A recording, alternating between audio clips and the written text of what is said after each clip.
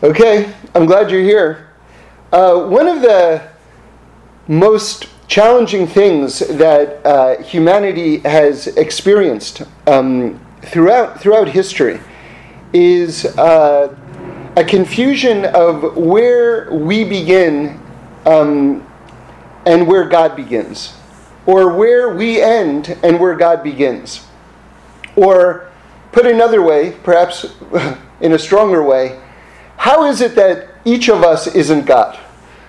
Because deep down, as the Ishbitzer Rebbe, the Beis Yaakov, second Ishbitzer Rebbe says, deep down, every single person believes that they created themselves.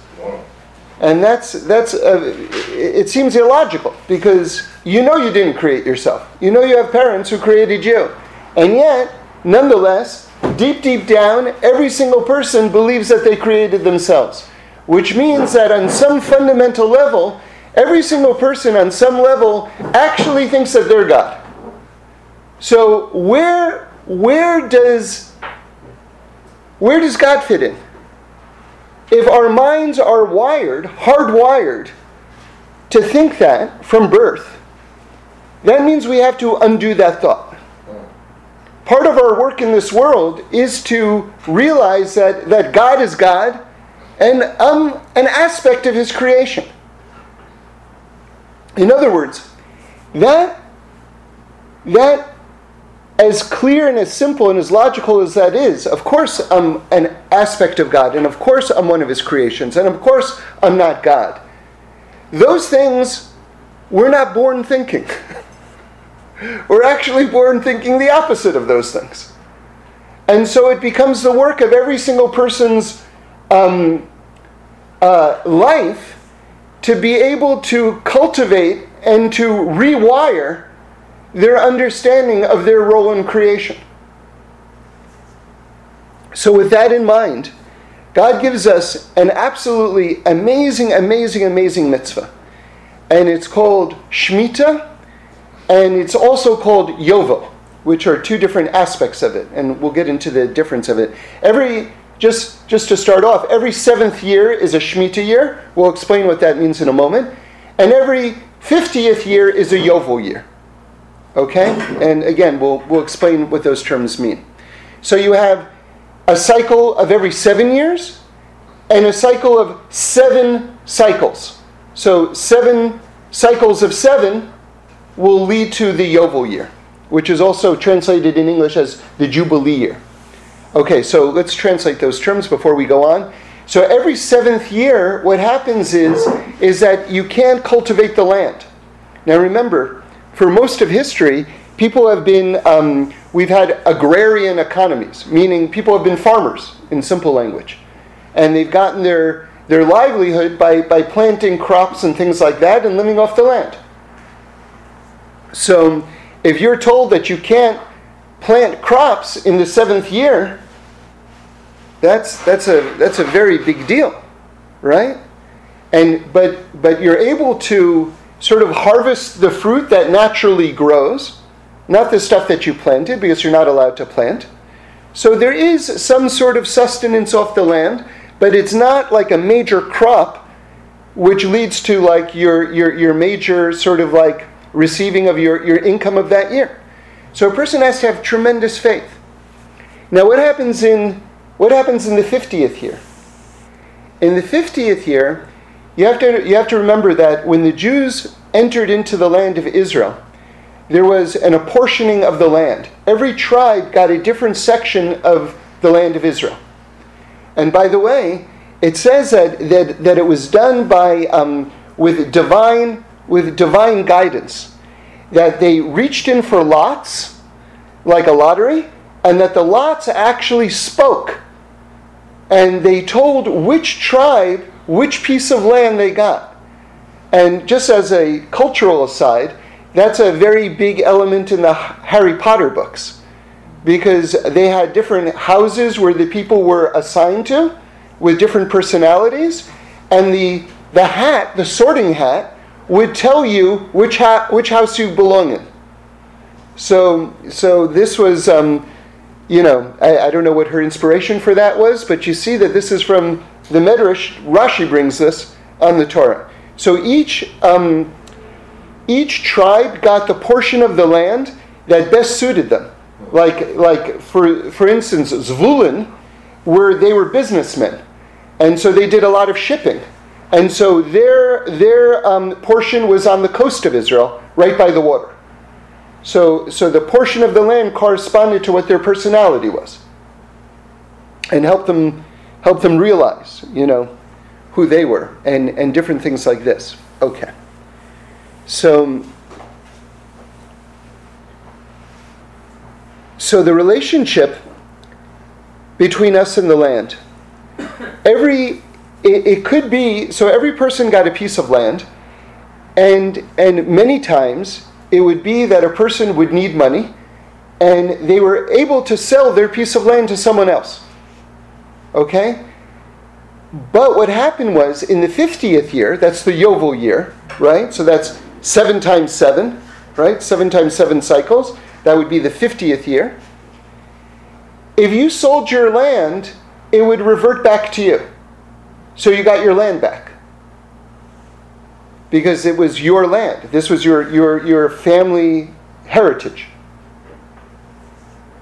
So this is an amazing thing. We'll get into the implications of it in a moment.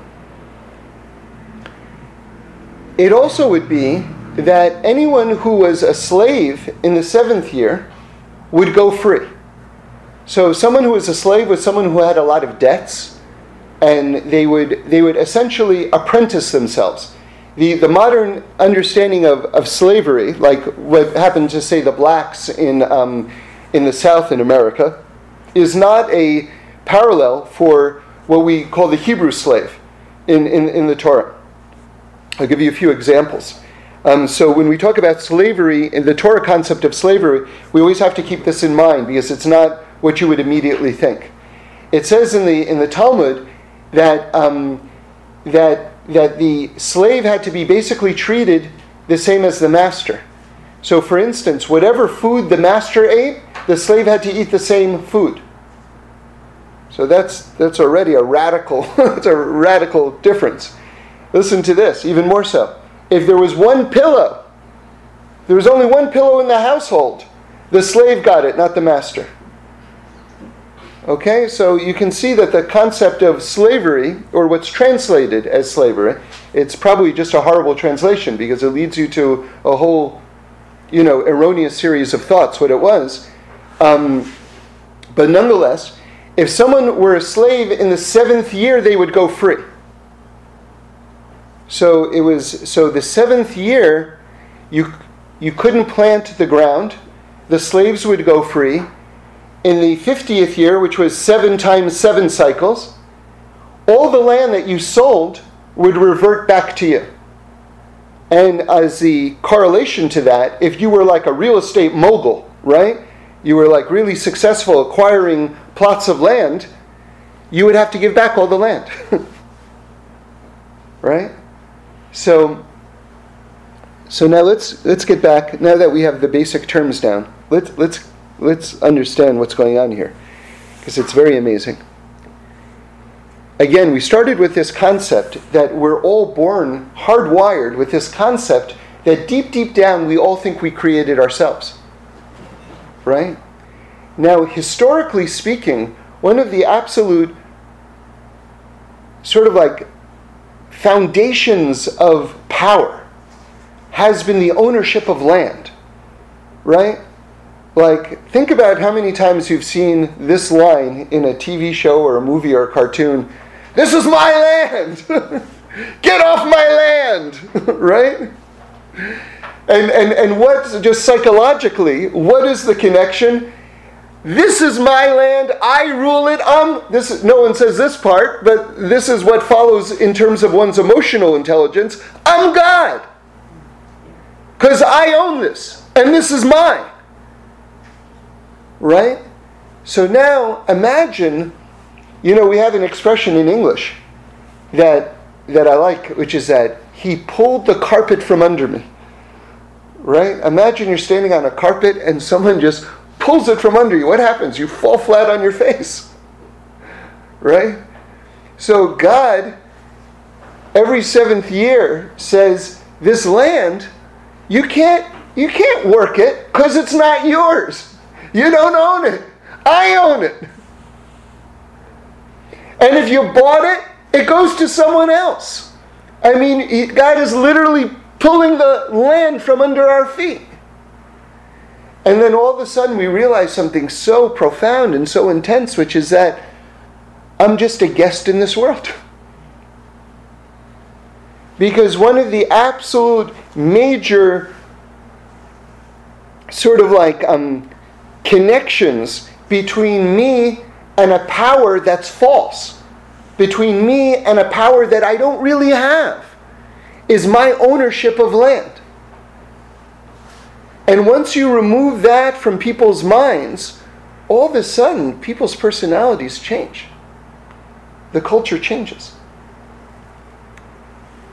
And I'll tell you something, not to speak badly about our people, but in the Tanakh it says that we had a lot of trouble keeping this mitzvah of Shemitah. And not only that, but it says that anyone who was able to keep it, the idea of not cultivating the land in that year, because you really are going to wonder, where's my food going to come from? And it says in the Torah itself, God is going to give you a special blessing that the crop in the 6th year is going to be triple the normal crop. So that you'll have for that year, and that you'll have the next year when you would normally be planting, and you'll have the remainder of the previous year, so you're going to get extra, crops, so that you shouldn't worry, what are you going to eat?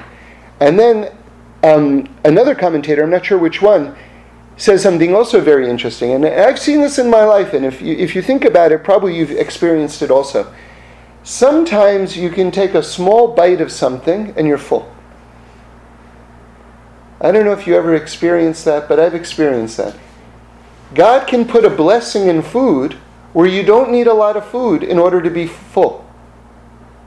Sometimes you have to eat a lot to be full, and sometimes something strange happens. You take one bite and you're full.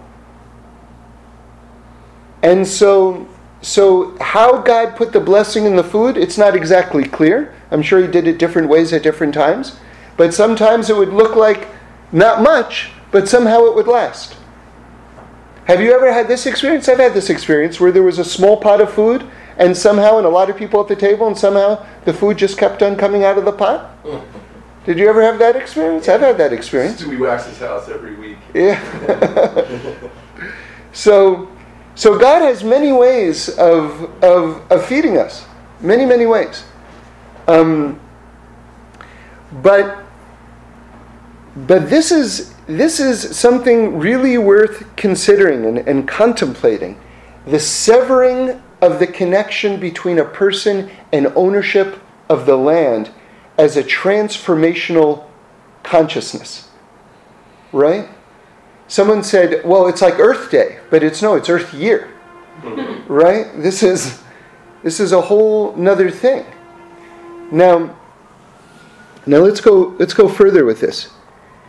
Which is that I was thinking about this. What would happen on the 50th year? What would happen in the 50th year is they would sound the shofar, and let's just put a lot of these elements together. So in the 50th year, not only in the Yovel year, that's the 7 times 7 cycle, are the slaves going free, right? But also the land is also can't be planted. So you have two things, and all the land also returns to you, rather. So you have two major things coming together in the 50th year. Okay? And you would blow the shofar. The verse in the Torah says on Yom Kippur, but there's a debate in the Gemara, was it on Rosh Hashanah, was it on Yom Kippur? But whatever it is, God wants us to be thinking about Yom Kippur, clearly. So it says Yom Kippur. And you would blow the shofar. Now, for a shofar to be halachic, meaning to say the type of shofar that is in accordance with Jewish law, it has to be curved. It has to be curved. It can't be straight. I'm sure there are many animals that have horns that go straight. You can't use that for a shofar, even though you could probably make a horn sound out of it. It's got to be curved, all right? And not only that, but it's got to be a broken sound, what they call a trua, which is do do do do do do do do do, or do do do, meaning it's not one long blast. And that's the sounding of the shofar. And look at how deep this is. Because when God created the world, He did it through sound. Meaning to say, God spoke the world into creation. Now, God doesn't have a mouth, He doesn't have a body. But the rabbis are just giving us this type of imagery just so we can wrap our minds around it, right? But there is, and I know superstring theory talks about it, there is some sort of essential vibrational energy which informs the world from just a physics standpoint. And so when you're speaking, this vibrational energy is coming into the world, and it's an aspect of one of just the facets of creation and the creation of the world. Now, it also says, when God created us, He blew our souls into our body. Right? So the shofar blowing is sort of like a recreation, because we're doing it on Yom Kippur, which is like a rebirth, or Rosh Hashanah, which is, it's a new world, it's a new year, it's a rebirth. So we're blowing the shofar, and that parallels God blowing our souls into our body. And we're making this noise which parallels the speaking, the sound, the vibrational creation of the world, which was done through speaking the world into creation. So now let's put it all together, okay? Remember, slaves go free, land goes back to the people, and also you can't plant the land. So you have two aspects, which is a person is being reborn through the blowing of the shofar, which parallels God blowing our souls into our body. And God created the entire world through speaking the world into creation through sound. So a whole new world is being made as well. Now listen, because here's the point. But it has to be a broken sound, because a new world is coming about. So it's two, then silence, two, then silence. And it's a curved shape, because the new world that's coming into effect is not a linear extension of the previous world. It's curved. It's going in a brand new direction, because the person who was a slave is no longer a slave. The person who didn't have his land is getting his land back. The person who can plant his land can't plant his land anymore, because he's newly aware that everything belongs to God. In other words, in the blowing of the shofar itself, you have the new direction of the world and a resetting of the world through the blowing and the silence and the blowing and the silence. Everything is taking shape again. And I'd like to call this utopian economics. Because what we have, at least in current society, is on one side we have communism and socialism on one side. And on the other side we have capitalism. Right? But there was another economic system that was put into effect before any of this, which is Yovel, which is Shemitah, which we have in the Torah, which is this combination of being able to acquire land and everything like that, but at a certain point you recognize that it all belongs to God and everyone gets their land back. Everyone gets a second chance. Because as we've said over and over again, the world was created Right? What's the beginning of the blueprint of all of creation? The word Breshis. And what does Breshis mean? As Reb Shlomo says in the name of Rabbi Shimon Bar Yochai, with beginnings. The world is created out of the fabric of beginnings. Every moment is a new moment. And we see it here in this amazing economic system that God created, called Shemitah and Yovel, that even in the economic realm, there's a chance for a new beginning and a new start, because the whole world is made out of new beginnings and new starts. So it would have to penetrate the economics of the world as well. And here you see it's totally in place. And it's an amazing middle point between pure capitalism. What's pure? We don't have capitalism in America, by the way. We have this combination of capitalism and socialism. Pure capitalism is, if you can get a 4-year-old working in a factory, it's all good, right? And if a guy is working in a dangerous mine and he gets his arm chopped off in the mine, who told you to get your arm chopped off? Right? Who told you to work in a mine that was going to collapse? That's your problem. It's not my problem. I'm paying you a wage. That's pure capitalism. Right? Then, at least in America, around the time of the Great Depression, Franklin Delano Roosevelt instituted what we call today safety nets. That's social security, things like this, where, workers' compensation, all these type of laws have developed over the years, which protect the worker, right? But these are more socialistic policies. So America is more of a combination of capitalism and socialism. It's not pure capitalism. But here comes this Torah system that somehow, you see, what's the problem with pure capitalism versus pure, say, communism or socialism? Right? And you see this in Europe today, which is much more socialistic. There's a disincentive for the worker to work. Because the worker is given so many promises by the government, so much vacation time, so many guarantees. The unions are so strong, they can go on strike at any moment. They can bring down the employer at any moment. The taxes are so high. Who needs to work? Right? Why should I work? Then, if you take it to the American side, right, the person has a chance to make much more money. So they're much more motivated, right?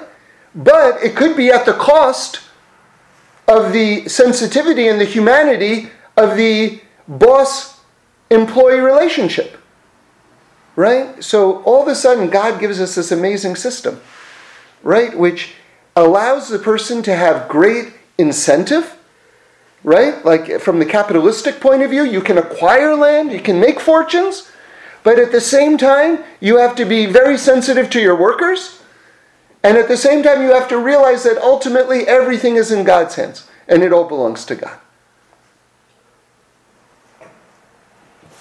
Now, this system, we're looking at it on a macro level right now, okay? Which is this 49-year cycle, right? Divided up into 7-year cycles, culminating in the 50th year. This we experience on a micro level in an amazing way every single year, and we're in this period right now, and that's when we go from Pesach to Shavuos. Of course, Pesach, we're leaving Egypt, and we're on our way 50 days later to receiving the Torah at Mount Sinai on the 50th day. So again, you see this, just face out this amazing thing of 2 systems of 50, right? And as we're going from our freedom to receiving the Torah, we have this mitzvah to count every single day. Sfiras HaOmer, right? But, very interestingly, we don't count the 50th day. Now you would think, and by the way, on the 50th day, just to make the parallel even stronger, we received the Torah at Mount Sinai, and it said God blew a shofar that the entire world heard. And unlike human beings, when we blow the shofar, it gets louder and louder, and then you run out of breath. It gets softer and softer.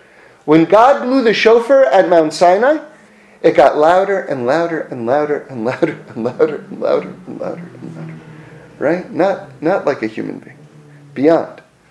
Okay, so you have the blowing of the shofar both times on the 50th year and the 50th day. Okay. So you would think if the whole point of counting is to get to the 50th day, that's like going to be the real celebration. Like we count the number 50. And you know something? We don't count the number 50. You only count up to 49. So why is that? Like it seems like the whole point is to get to 50. And the reason is because the 50th day you can't put a number on. What happened on the 50th day was heaven came down to earth. That day is beyond time and space. It's beyond time and space. So you can't even put a number on it. And you see this in a number of different ways, which is that we celebrate Shavuos, the receiving of the Torah, on the 6th day of Sivan, the 6th day of the month of the Jewish month of Sivan. Okay? If you look in the Talmud, it says that Moshe got the Torah on the 7th day of Sivan. Because Moshe asked for an extra day to prepare. So, if you think about it, these are all sorts of weird things. We don't count the 50th day. Why? That should be the point. We don't celebrate the receiving of the Torah on the day that we got the Torah? Isn't that odd? Why? Why? Because again, it's beyond time and space. It's beyond time and space. I'll give you another example. All of the Torah holidays in the Torah itself tells you which day of which month to celebrate it. Like Yom Kippur, it says the 10th day of the 7th month. Right? So Shavuos, the receiving of the Torah, for sure it's going to have a date in the Torah when you celebrate it. It doesn't have a date. It says count 50 days from the time from the day you left Egypt. Meaning 50 days after Pesach is Shavuos. In other words, they tell you when it is, but they tell you when it is without actually pinning it to the calendar. Now, why don't they give you a date?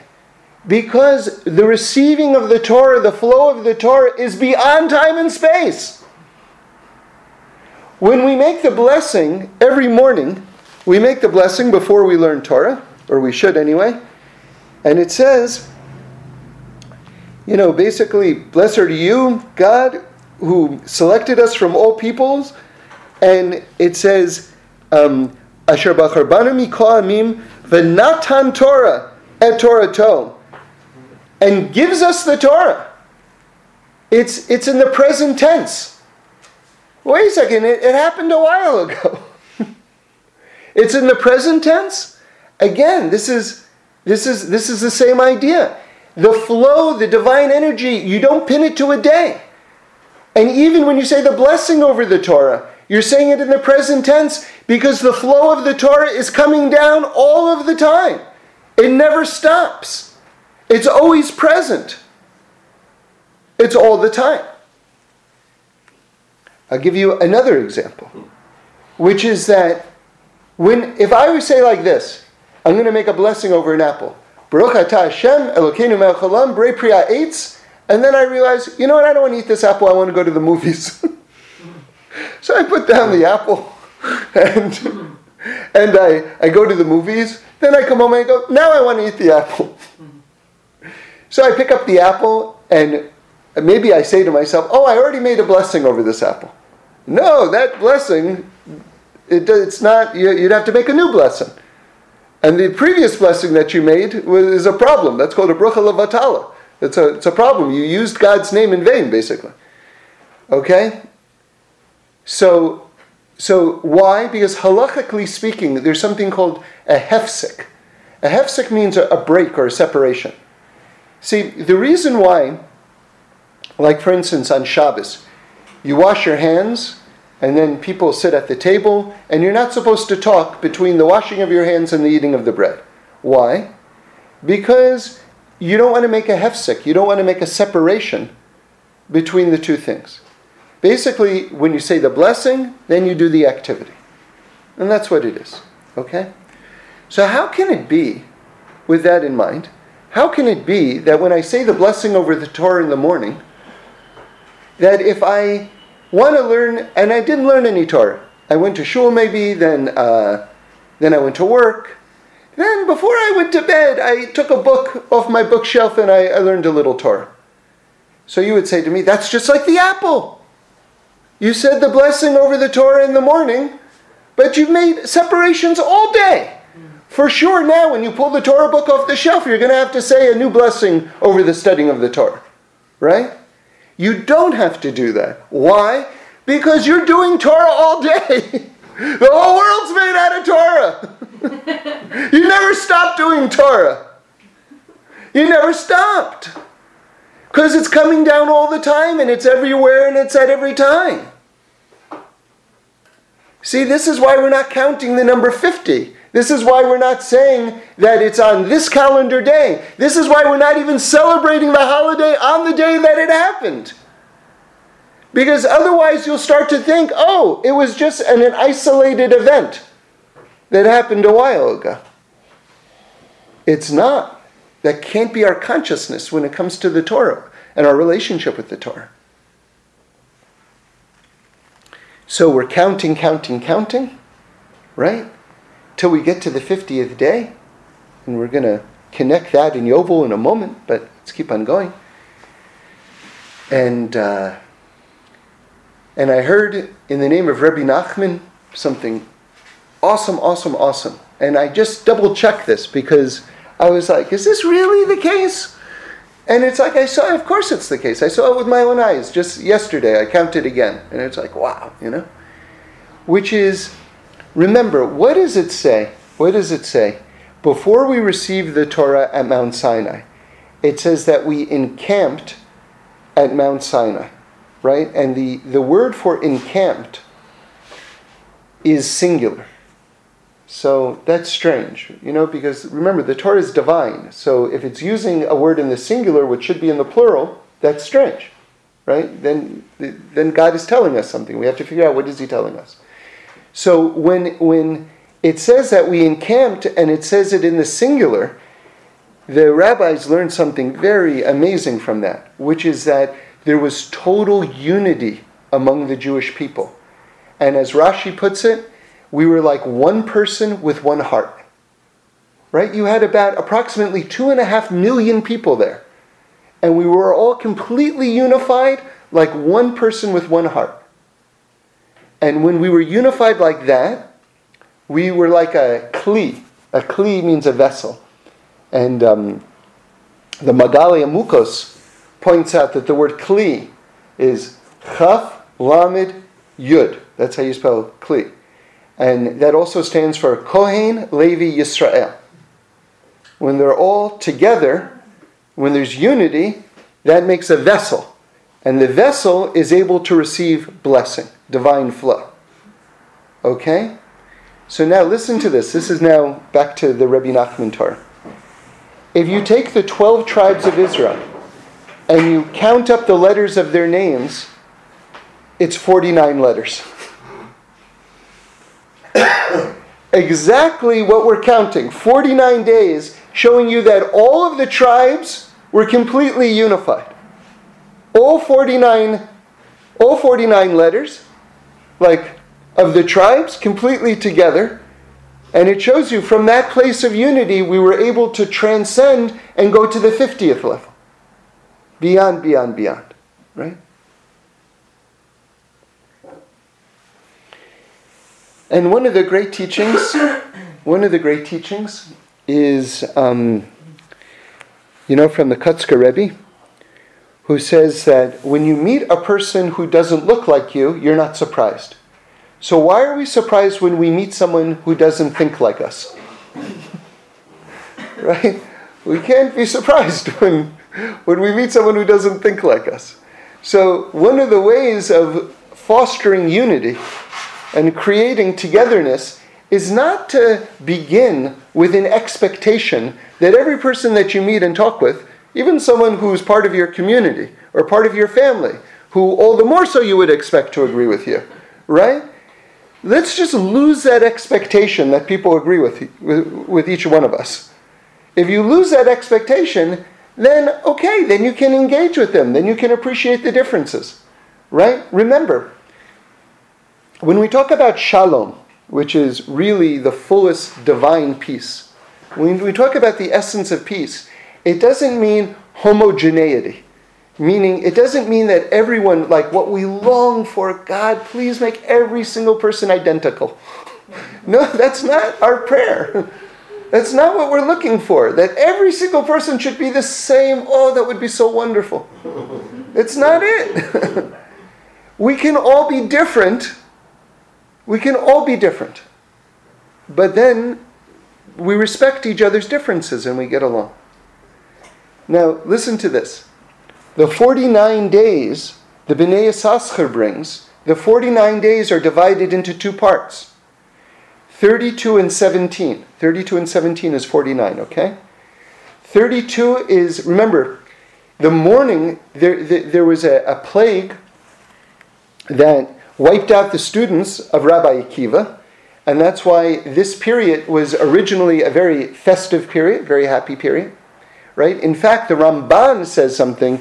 You can think about this for a very, very long time. We have something called Chol HaMoed, right? So what's Chol HaMoed? So when you have like the festival of Pesach, Passover, or Sukkot, right? Those are, in Israel, we celebrate them for 7 days. Outside of Israel for 8 days. But let's just talk about in Israel for now. The first day and the last day are holidays. And the middle days are called Chol HaMoed, which means that they're not actual festival days, meaning to say you could drive your car, you could go shopping, spend money, things like this, use electricity. But they're special days because they're still within the holiday. So you have to eat better food, you have to dress better.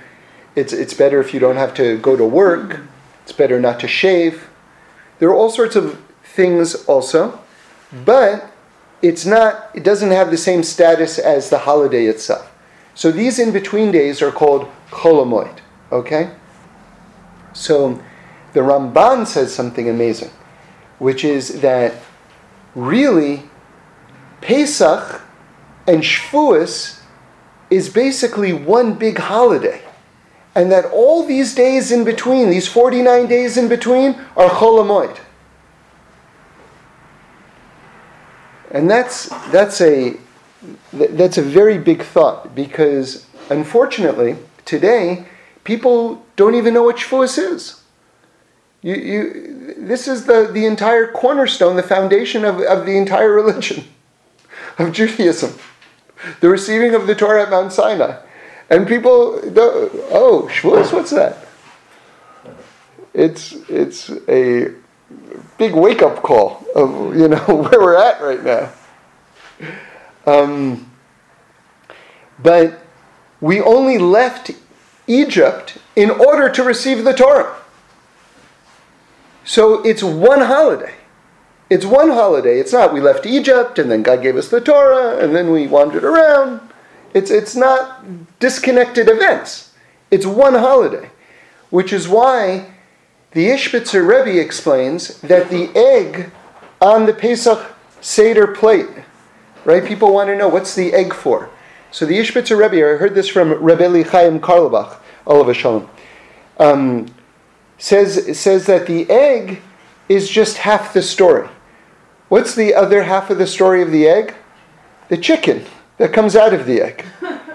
So he says that the reason why we have an egg on the Passover plate, the Seder plate, is because Pesach is just half the story. The other half of the story is Shavuos, receiving the Torah. So it's a reminder that we're just at the beginning of the holiday, really. Okay. So we see the importance of unity and everything like that. Now, each day that we count toward that number 50 has a different sphera correlation. And there are 7 sphirot. Remember, there are 7 lower sphirot, okay? The Zayin Tachtonim, they're referred to in like holy books. So this is Chesed, Gevura, Tiferet, right? So that's kindness, strength, harmony, beauty. Then Netzach, eternity, Hod, right? Glory. And then you have, those are harder to translate. Yesod, foundation, and Malchus. Like that's this realm, kingship, right? But without going into all the sphirot and things like that, basically, each one then has divisions within it. Because you have those 7, which are the 7 weeks. Remember, 49 days we're counting. But each one of those then have divisions within it. So you have Chesed Sheba Chesed, Gevur Sheba Chesed, Tiveret Sheba Chesed, and it goes all the way down. And then you start again with the next week. When you get up to Malchus, which is the last one, you get up to Gevura, and you start again. Chesed Sheba Gevura, Gevur Sheba Gevura, Tiferet Sheba Gevura, and you go down all the way down to Malchus, and then you begin the next cycle. Okay. So, what's the point of all that? Well, okay, it's super deep and it's a big topic, but let's get practical in terms of our lives.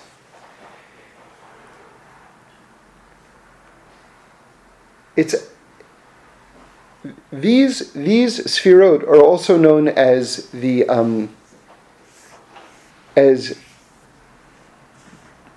the lower 7 midos. Now midos. So why are we talking about midos? Midos means character traits, and we're going to get into this in a moment. Why we're going through our character traits, why we're trying to concentrate on our personality and fixing our personality leading up to receiving the Torah. So now let's double back for a moment.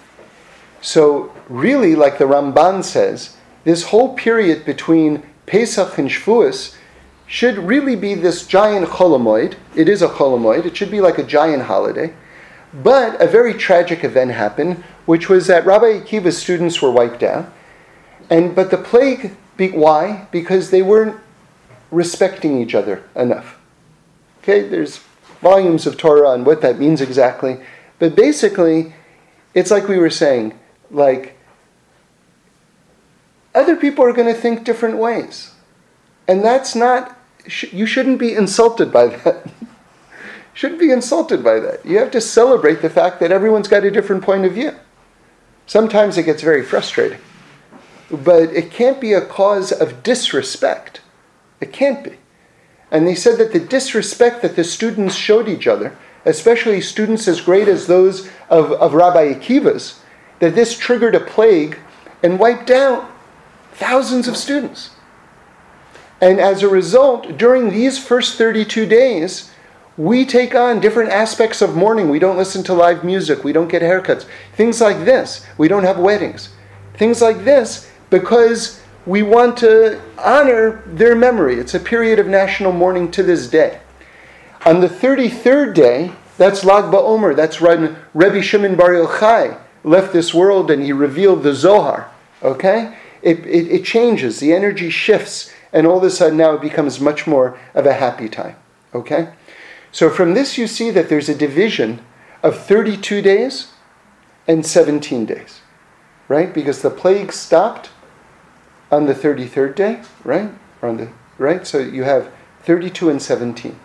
So 32 and 17 says the Bnei Yissaschar, 32 is the gematria of Lev, which means heart, and 17 is the gematria of Tov, which means good. So this 49 days are divided into a good heart. 32 and 17, Lev Tov.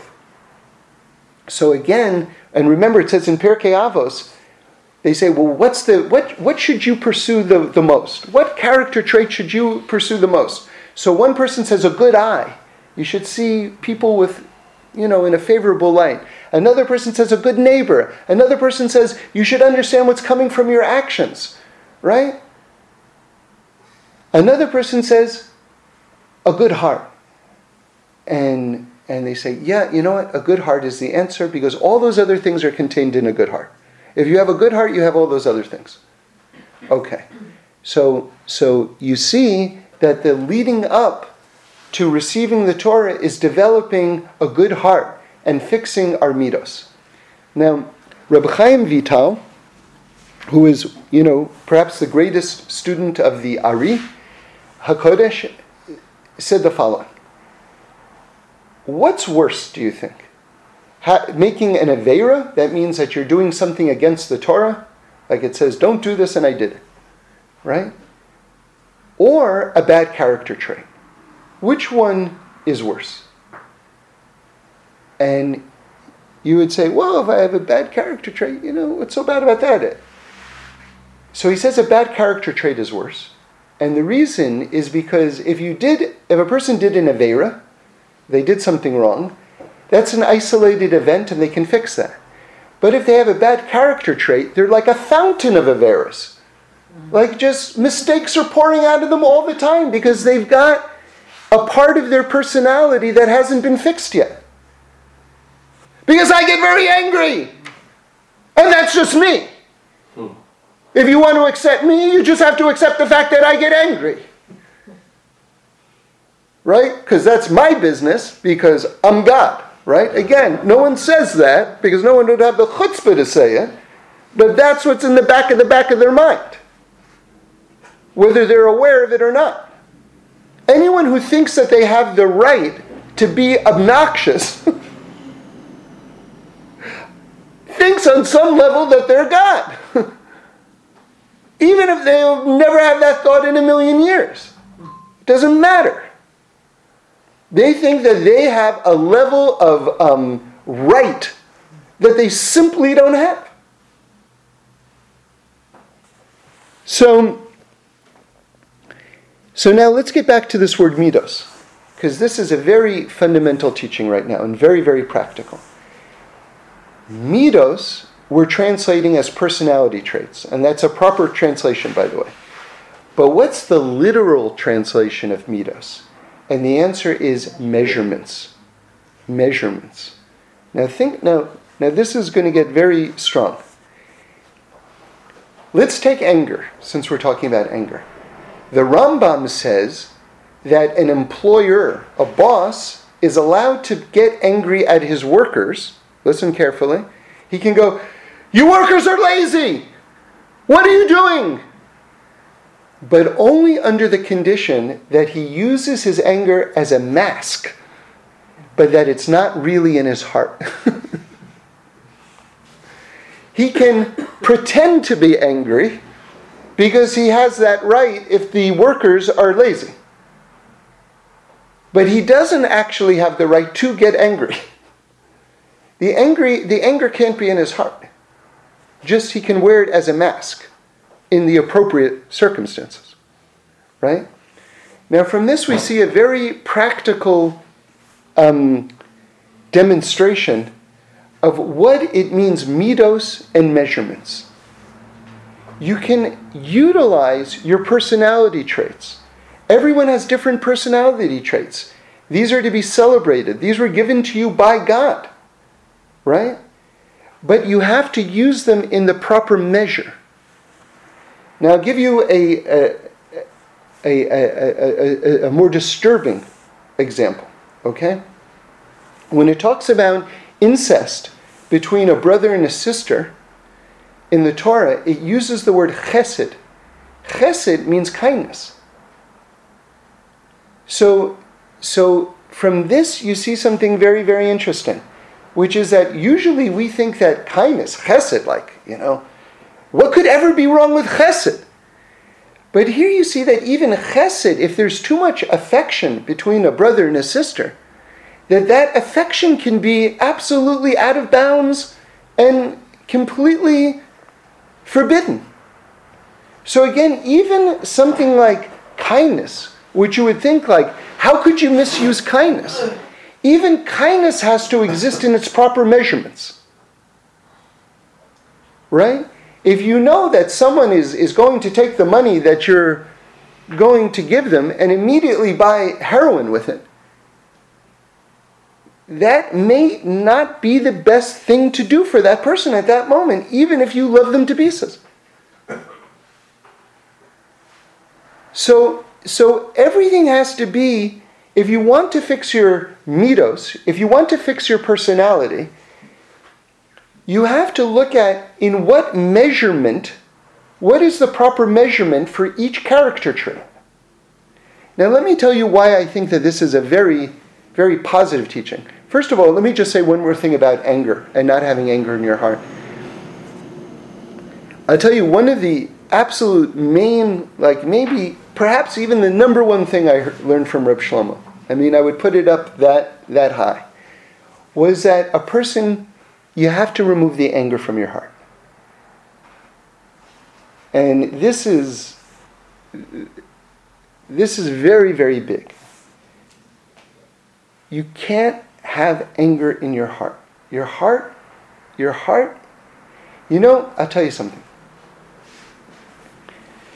Reb Shlomo was in Germany. And when he was in Germany, the television cameras were wanted to interview him. And they said to him, one of the reporters said to him, "Do you hate us?" Right? And, there would be good reason for him to... He was from Germany. He was exiled from Germany.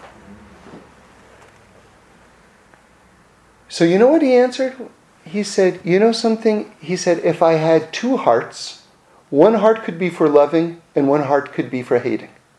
He says, but I only have one heart, so I have to use it for loving. Wow.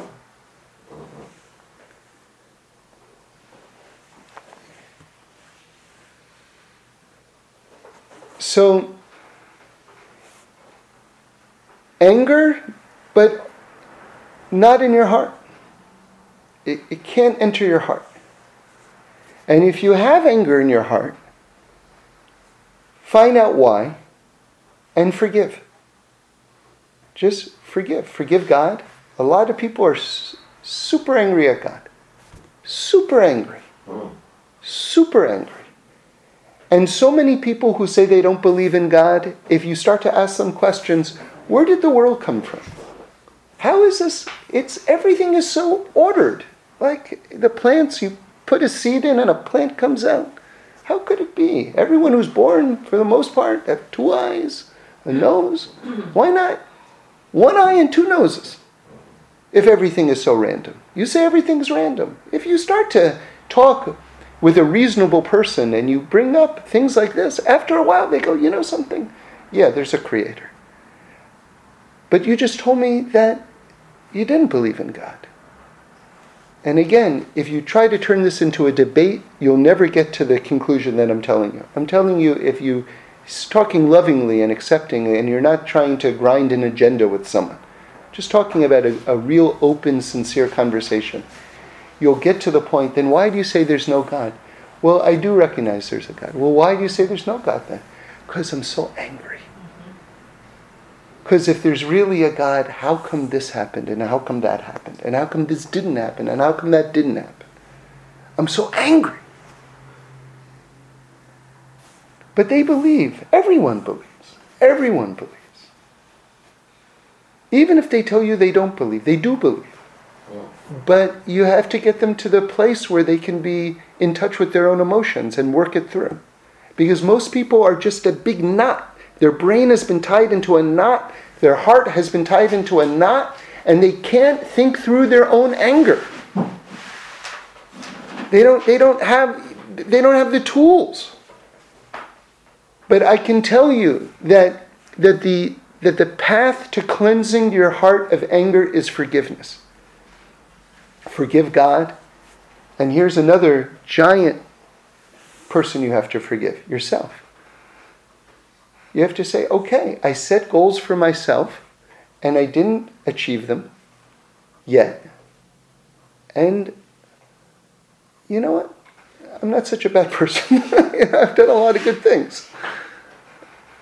Okay, so maybe I didn't do that. I would have liked to have done that. I forgive myself. You forgive God, you forgive yourself, forgive your parents. I promise you, your parents didn't say, I can't wait to have a child to abuse him. This is going to be so much fun. I get to slap him around. If there's someone I need to yell at, I'll always have company. No one does that. If you had parents that were cruel, and there's genuine cruelty out there, genuine cruelty. It was a sign of their own imperfection and the sign of their own brokenness. And that, by the way, that doesn't excuse them. I'm not excusing them. But they didn't do it because that was their plan.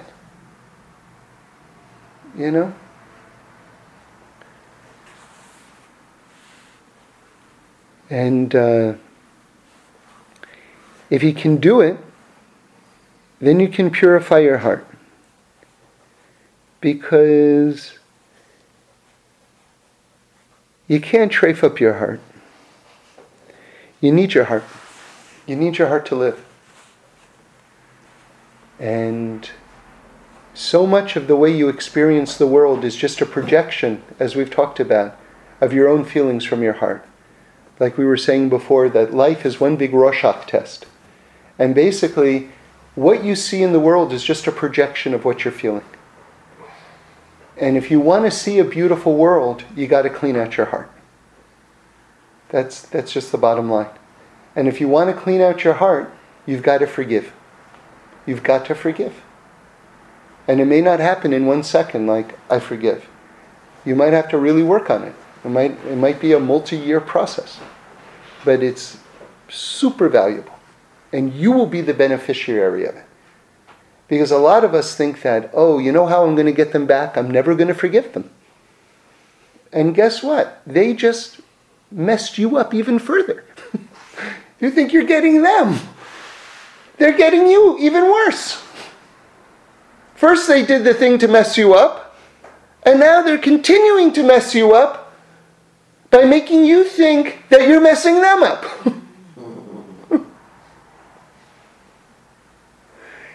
We don't have to control each other, and we don't have to have the last word, and we don't have to get revenge.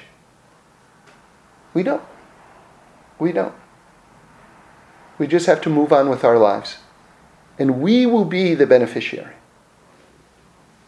We win when that happens. We win.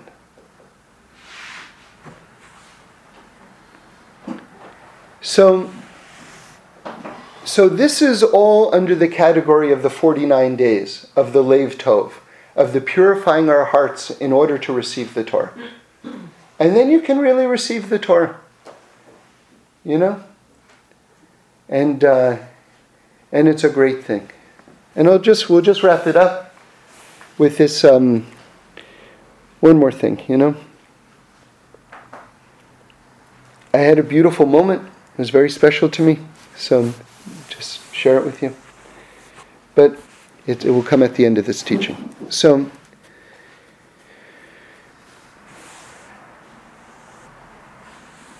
we're learning all these things about Shemitah and Yovel, right? And by the way, I started this point earlier. Let me just wrap it up here. We weren't always able to keep the mitzvah of Shemitah because it's such a challenging thing not to work the land for a whole year. It's very, very challenging. And again, the rabbis say that anyone who was able to do it was a gibor. When we were exiled from the land of Israel, the rabbis teach that the reason why we were exiled from the land was because we didn't keep the mitzvah of Shemitah. And they actually do a calculation. I haven't got the numbers for you, I'm sorry. But they show that the exact number of years that we were in exile, that we were kicked out of the land, was exactly equal to the number of Shemitahs that we didn't keep. So again, let's get into the divine logic of this. Because what did we say God was doing with this mitzvah of Shemitah and Yovel? Giving back the land that you acquired, right? or not working the land. God was saying that the earth belongs to me. Right? That I'm God. That's what God was teaching us. That he was severing that connection between us and the land in a healthy way, in a spiritually healthy way. So if a person wants to hold on to the land for themselves and not keep that mitzvah, how is God going to teach us that the land doesn't belong to us? That the whole world is his? How about this? How about he kicks us out of the country? And says, okay, so you think the land is yours? Welcome to exile. You can't even be in your own land now. Now you have to be in a foreign land and wander around a foreign land. Now will you get the idea that the land doesn't belong to you? And you know, one of the persecutions that the Jewish people suffered throughout the ages was that they weren't allowed to own land. They had to work other people's land. We had to work other people's land. It just shows you how fundamental this mitzvah is. Right? And how tied to the redemption it is too. Because if we can get it through our heads that the land doesn't belong to us, then maybe we can be right back in balance with the land. And that should be like the opposite of exile, which is redemption. At least that consciousness. Okay, so now this final point. So we got the Torah at Mount Sinai. That's what we're talking about right now. But there's another Mount Sinai moment that I just want to discuss, which I love this, which is that when it talks about our holy mothers having the tribes, right? So we're talking about like Sarah and Rivka and Leah and Rachel. The Torah uses a very, very interesting language. So I'm just going to tell you right now, I'm just going to quote you the pasuk from when Rachel has Yosef, okay? So the word for that she became pregnant is, it uses here v'tahar, okay? So tahar means har. Do you hear the word? The word for mountain in Hebrew is har, like Har Sinai. That means mountain, okay? So the verb to become pregnant, right, is tahar. Tuf is the verb form. That's the letter which is to verbify it. So tahar means basically to become mountainized. Oh boy. Now why? Because when a woman becomes pregnant, it's like she has a mountain on her stomach. Right? Like a little mountain. And interestingly, Har Sinai was called the smallest mountain. Right? So to become pregnant means to become mountainized, like a mountain. Like now all of a sudden you have a mountain. But which mountain? So remember, what does the Gemara say? That when you're in your mother's womb, an angel comes and teaches you the entire Torah. So when a woman gets a mountain on her stomach, and there's an angel teaching the child the entire Torah, what mountain is that? It's Har Sinai.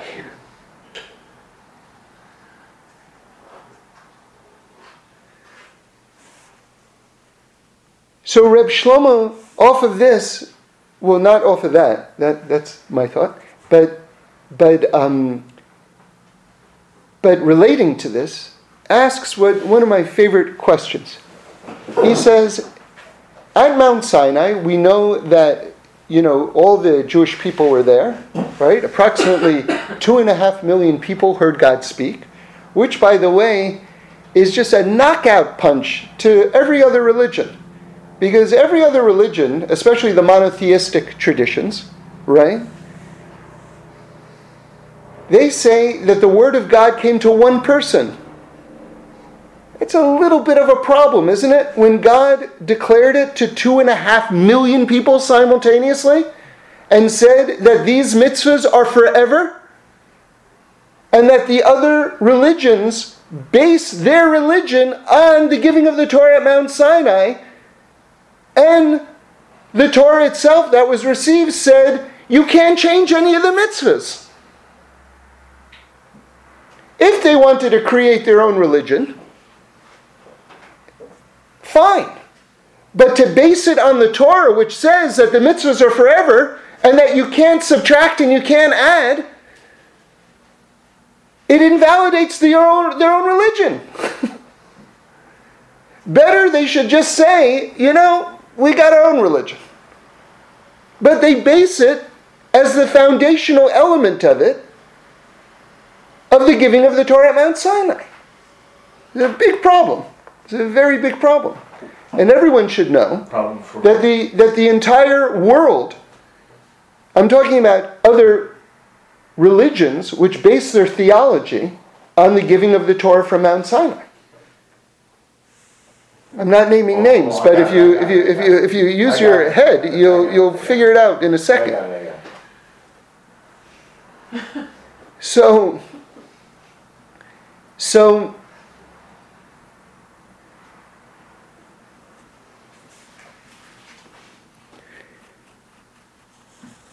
what are we told? We're told that you had 2.5 million people there who all heard the word of God. Every one of them. Right? And not only that, but that every Jew that was ever going to be born, their soul was present there. And every person who was ever going to convert to Judaism, their soul was also there at Mount Sinai. Right? So if that's the case, Reb Shlomo asks the following question. Why do you have to hear the Torah again in your mother's womb if you already were at Mount Sinai? It's a good question. So he gives an amazing answer. He says the Torah that we got at Mount Sinai, that Torah was for what we had to accomplish as a nation. Right? But when you get the Torah inside your mother's womb, that Torah is what each and every person individually has to accomplish in their own life.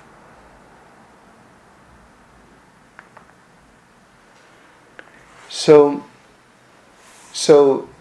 you have the national mission, and then you have your individual job within it. Both are going on at the same time. And again, every single person, we're all God's children. Right? Right? I hope that no one should misinterpret what I just said as disrespect for another creation of God. It's not another creation of God, but we say Torah emet. The Torah is a Torah of truth. We have to discuss the truth. Right? So if God made the whole world out of the Torah, of course every single person, whether they're Jewish or they're not Jewish, they have a share in the Torah. 100% they have a share in the Torah. And we have what's called the 7 universal mitzvot, the 7 universal commandments. Or in Hebrew we say the Sheva mitzvahs b'nei Noach, right? And that's on all of humanity. Because how could it be, if we're all God's children, that we don't all have a share in the Torah? So all of us have a share in the Torah. It's just that the Jewish people have this leadership role, essentially. And this commandment to be a light unto the nations, which carries with it an enormous responsibility. An enormous responsibility. And anyone can become Jewish. It's not an exclusive thing. Right? And also we say, which is again, just you can taste the truth of Judaism in just this one statement, that all the righteous of the world have a share in the world to come. Can you imagine the religions that say that you're going to burn in hell unless you believe this particular thing? What? You mean I gave charity my whole life? I didn't walk past a poor person without giving charity? And you're telling me that I'm burning in hell for all of eternity because I don't believe in your guy? Is that a joke? Are you joking with me? Do you think that's how God made the world? That's the God who made the world? That's the God who made kumquats and birds of paradise and chihuahuas and the Beatles? and Van Gogh? Right? And the color orange? I love orange. Purple? God didn't have to make purple. Come on.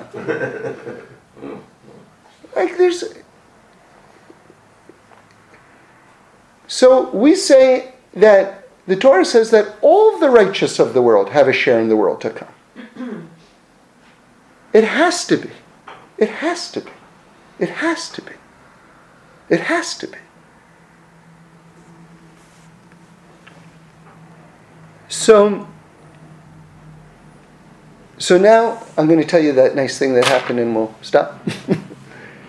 So someone came up to me and said, I was learning the Parsha with my daughter last night at the Shabbos table, and she had a question. It says Bahar, right? Bahar is the name of the Parsha.